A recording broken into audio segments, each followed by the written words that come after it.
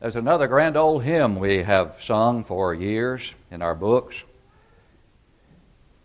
We have heard the joyful sound, it begins. Jesus saves, Jesus saves. Spread the tidings all around. Jesus saves, Jesus saves. That is a joyful sound. The idea of salvation through Jesus Christ. The joyful sound of salvation. The psalmist of old in Psalm 89, verses 15 and 16, used that phrase, joyful sound. In verse 15 of this psalm, the psalmist, exalting the covenant relationship that God's people had with him at that time, wrote these words, "Blessed are the people who know the joyful sound. They walk, O Lord, in the light of your countenance. In your name they rejoice all day long, and in your righteousness they are exalted." Oh, there is so much meaning packed into those few words. Words that I'd like for us to study this morning as we contemplate the joyful sound. Now, in this immediate context of Psalm 89, the joyful sound most likely was a reference to the sound of the trumpets under the Old Covenant that called the people to certain festive occasions or feast days. And you can read about those in the book of Leviticus and Numbers and other places. And it is likely that this is what the psalmist was referring to when he wrote, "Blessed are those who know the joyful sound." When they hear that joyful sound, to praise God, to have opportunity to worship God. And certainly that should still be true of us today if we're God's people. Blessed are those who know the joyful sound, not of trumpets, but of the worship that we are to be engaged in as set forth in the New Testament. The coming together, the assembling of ourselves together to sing praises as we have done, to offer prayer to God as we have done, to partake of the Lord's Supper on the first day of the week, to give of our means, to study from the Word of God. Those specified and authorized acts of worship for us should be a joyful experience. And we should anticipate with joy every opportunity that we have to come together. Oh yes, the joyful sound of worship is certainly something that is involved here. But I'd like for us to think this morning in these two powerful verses about the joyful sound that has now come to us through the gospel of Jesus Christ, and some characteristics of that gospel and of those who obey that gospel. Looking at these major points. First of all, those who know the joyful sound and what is involved in knowing the joyful sound of salvation that comes through the gospel. And then to look at walking in the light of His countenance and what is involved there for us today. And what is involved in the name in which we rejoice, as the psalmist writes, all day long. Continual rejoicing. And finally, to look at the last part of the statement in verse 16, what is involved in being exalted in His righteousness. This is a beautiful summary from the psalmist of old that has application to us today. Oh yes, it was written long ago, most likely written at a time when God's people were in the process of being carried into Babylonian captivity, or just after that had occurred. In the first part of the psalm, there is an expression of praise to God and an expression of praise because of God's covenant with David. And yet, at verse 37, after verse 37, there is a complete change of tone beginning at verse 38, where it is believed that Jehoiakim, the last king of the southern kingdom of Judah, was carried into captivity, and Nebuchadnezzar had placed upon the throne a puppet king named Zedekiah. And that this was the setting in which these words were written. But for us there is application in verses 15 and 16, as we said, as we contemplate these primary points. Knowing the joyful sound, walking in the light of God's countenance, rejoicing in His name, and being exalted in His righteousness. What a beautiful outline the psalmist provides for us in his inspired description. Think about it. First of all, blessed are the people who know the joyful sound. And that is a very important reminder of something that many people have lost sight of in the world in which we live today, and that is knowing anything. That there is anything that constitutes absolute knowledge, and that there's really no ability on anybody's part to absolutely know the truth, perhaps about anything, but especially when it comes to religion. It is all a matter of speculation. It's all a matter of the personalization of your spiritual life in terms of what it means to you and how you contemplate spirituality and how you define spirituality and how you express spirituality. But we are reminded in Scripture, from Old Testament to New, that we can know the joyful sound of salvation. We can know that we know Him. Remember, as John reminded us in 1 John 2:3, by this we know that we know Him if we keep His commandments. And Jesus, as He lived among men on this earth, reminded us in John 8:32, you shall know the truth, and the truth shall make you free. He did not say you shall know a truth among many truths. He said you shall know the truth, and the truth shall make you free. Knowledge is one of the key words. The word know, or the knowledge, some derivative of it, is a key word in the first epistle that John wrote, his first epistle, 1 John, where knowledge is expressed as being absolute. Therefore, it is not a matter of my having to speculate or wonder about whether or not I am in a saved or covenant relationship with God. This psalm depicts the covenant relationship that God's people had with Him under the Davidic covenant, under that Mosaic dispensation. But we today live under a different dispensation, the final dispensation, the gospel dispensation, the Christian age. And in that age, the full sunlight of the gospel has been shed upon us, and the full knowledge of God's love and God's grace and God's mercy and God's will for our lives. And the people who have come to know the joyful sound of salvation through the gospel are those truly who are blessed. It's not enough to hear. The passage does not declare that those who are blessed are those who have heard the joyful sound, but those who've heard and have come to know the blessings that pertain to the gospel. How do we come to know those blessings? We come to know them by, as we said, not simply hearing, but by believing what we've heard. By believing that Jesus is the Christ, the Son of the living God. Believe that I am He, or you will die in your sins, Jesus declared in John 8:24. But then we must turn from our sins, turn away from them, change of mind that leads to a change of life, and that constitutes repentance, as Jesus expressed it in Luke 13:3, a passage we've often cited. I tell you no, He said, but unless you repent, you will all likewise perish. And so belief alone is not enough to know the joyful sound of salvation. It must lead us to repent. Our belief must lead us to repent and then to sweetly confess that Jesus is the Christ, the Son of the living God.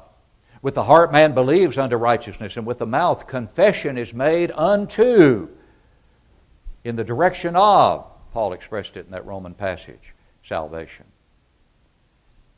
He who confesses me before men, I will confess before the Father in heaven, Jesus said.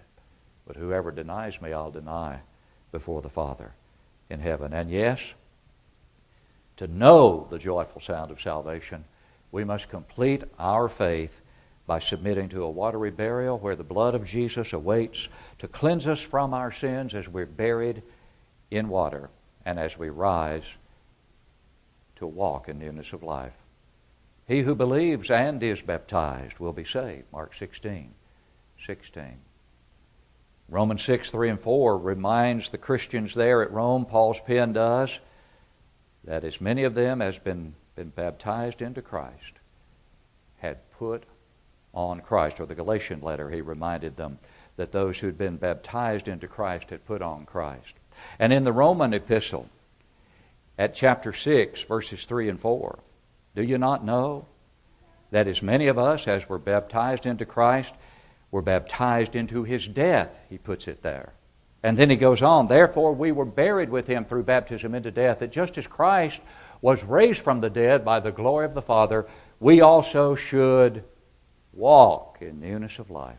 And that brings us to our second point from this beautiful psalm.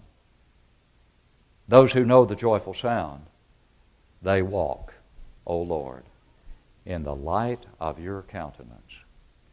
What a beautiful picture that is, isn't it?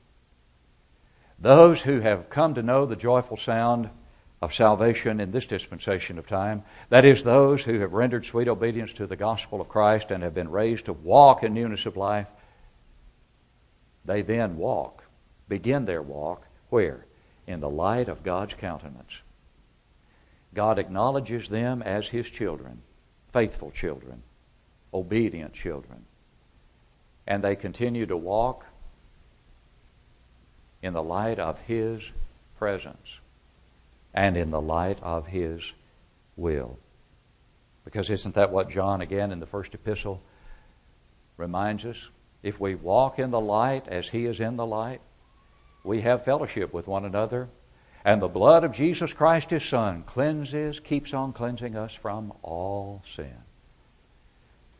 We keep on walking in the light of God's countenance, which is equivalent to saying we walk in the light of His Word, as John expressed it.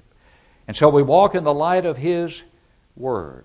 Do we walk sinlessly in the light of His Word? No. That's why John goes on in that same passage to say, if we say that we have no sin, we deceive ourselves and the truth is not in us. But if we'll confess our sins, we have fellowship with one another. The blood of Jesus Christ, His Son, keeps on cleansing us from all sin. So we keep up our walk and we continue to confess our sins before the throne of heaven. And by doing so, we are walking with the approval of God. As the psalmist seems to express it, he recognizes us, looks down upon us with approval as we walk in His will. And what should be the emotional state, if you will, of those who are so doing? Those who've come to know the joyful sound by obedience to the gospel, and those who are walking in the light of God's countenance by walking in harmony with His revealed will in the New Testament, the last will and testament of Christ, the testament for which we will give account one day. For the one who's doing that, what about verse 16 of our text? In your name they rejoice all day long. Have you ever had a day when you rejoiced all day long? I hope so. I hope you've had a lot of them. If you're a Christian, according to this text, you should really have had a lot of those days. In a sense, every day. Oh, I don't mean that days are not interrupted by sorrow, that days are not interrupted by deep sorrow, tremendous grief, great challenges. But the undergirding, reassuring factor, even in those times, is what? I'm in the Lord. Therefore, as Paul wrote in Philippians 4:4, rejoice in the Lord. Always. And again, I say rejoice. And so even in those times of adversity, I can be so thankful that I always have something in which I can rejoice, and that is my covenant relationship with the Lord. Because as I keep up my walk in the light of His countenance, I can rejoice in His name all day long. And there's something here about the name that we should appreciate. In your name they rejoice all day long. People don't rejoice by simply expressing the name of God or claiming to be followers of God. They have to come to know the joyful sound. They have to keep up their walk in the light of God's countenance. They have to do all in His what? Name. And what does that involve? Paul tells us in a New Testament text in Colossians 3:17, one that we have looked at quite often. whatever you do in word or deed, do all in the name of the Lord Jesus, giving thanks to God the Father through Him. Whatever you do in word or deed, do all in the name of, that is by what? The authority of the Lord Jesus. And so we do only that which is authorized by the Lord. And when we know that we're doing that, we can rejoice all day long, because we have that peace that surpasses understanding, and yes, that joy that is unspeakable. And then the final expression in this beautiful text from Psalm 89 is, and in your righteousness they are exalted. What does that mean? In your righteousness they are exalted.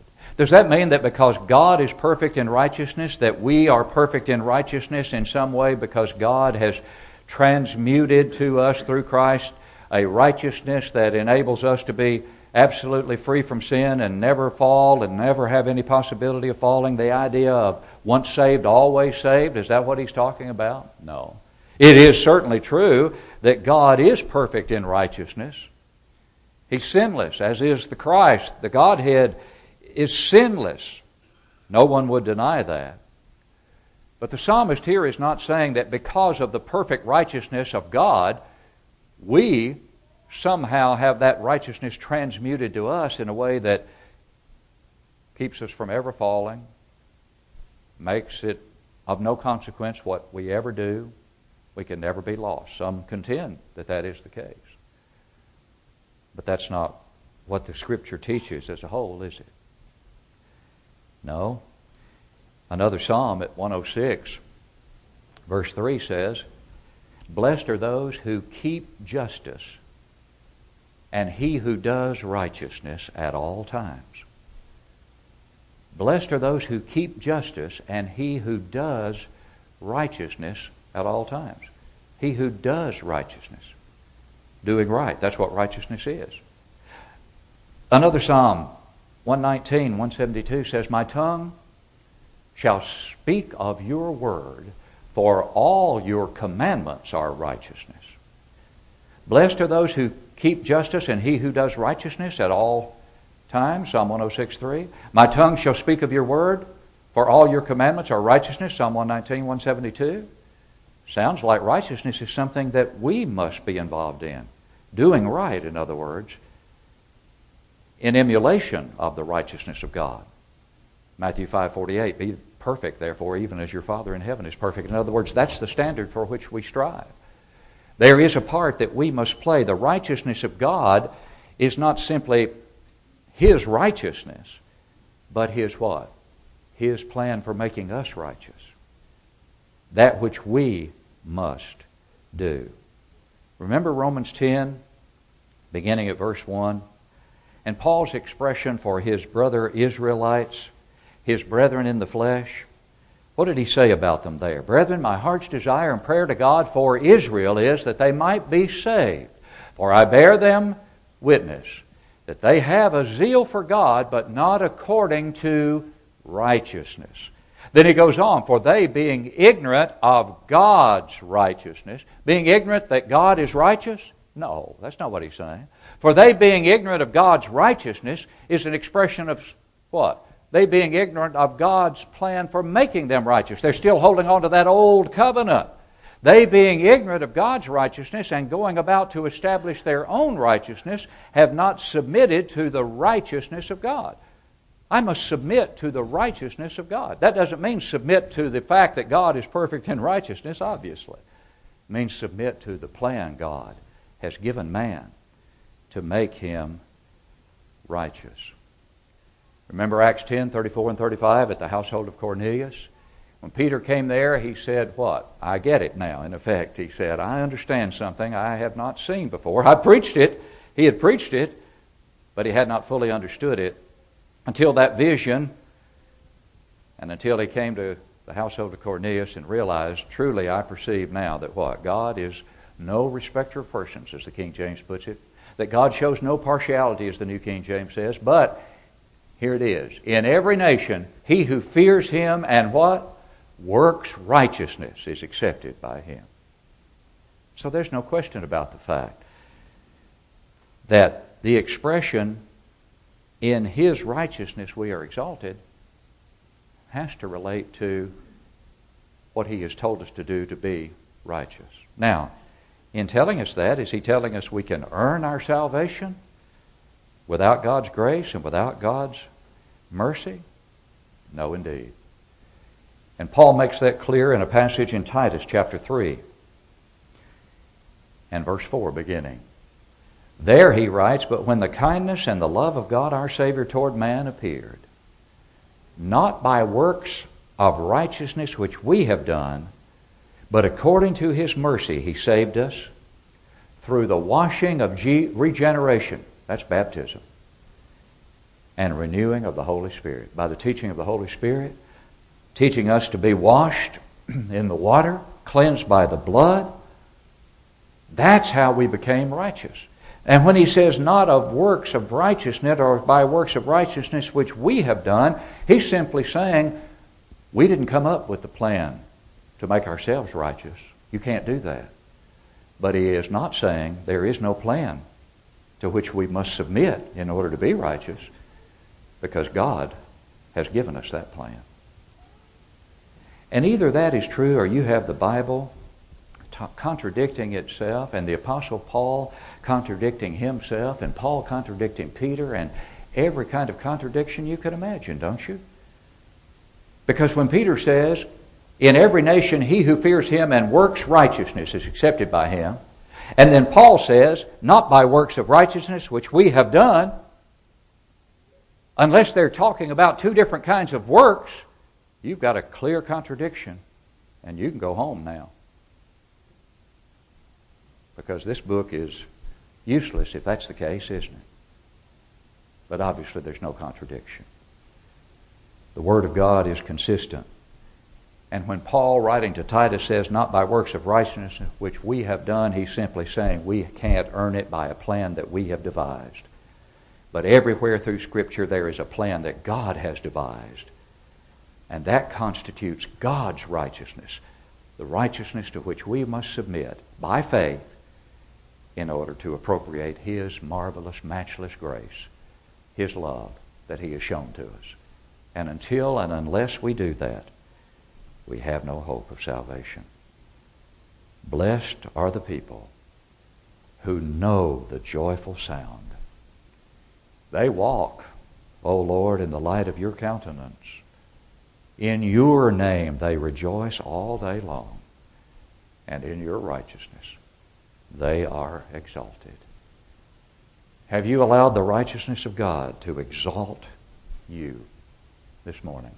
Not if you have not believed in Christ, repented of your sins, confessed Him to be the Christ, and have been buried with Him in baptism for the remission of sins. You must do that, because that's God's righteousness. That is, that's God's plan for making man righteous. That's the plan that has come to us through His love and through His mercy to give us hope of eternal salvation. And we plead with you to do that. Submit to that plan if you haven't. But what about those who have once submitted to that plan but who are no longer walking in the light of His countenance? That is, no longer walking in the light of His Word, and need to come home to make your calling and election sure, as two precious souls did here on Wednesday night. Why would you hesitate when indeed the plan that God has given man is so clear, including the plan for His wayward child to come home to Him? The plan is repentance of the sin that is public in nature, confession of that sin in that same public way, saying, "I have sinned," to your brothers and your sisters. Pray with me, pray for me. And we're eager to do that to the God of heaven, who is perfectly eager. His eagerness is perfect to forgive you. But He cannot, because of His justice, until you come home to Him. As we stand to sing, will you come?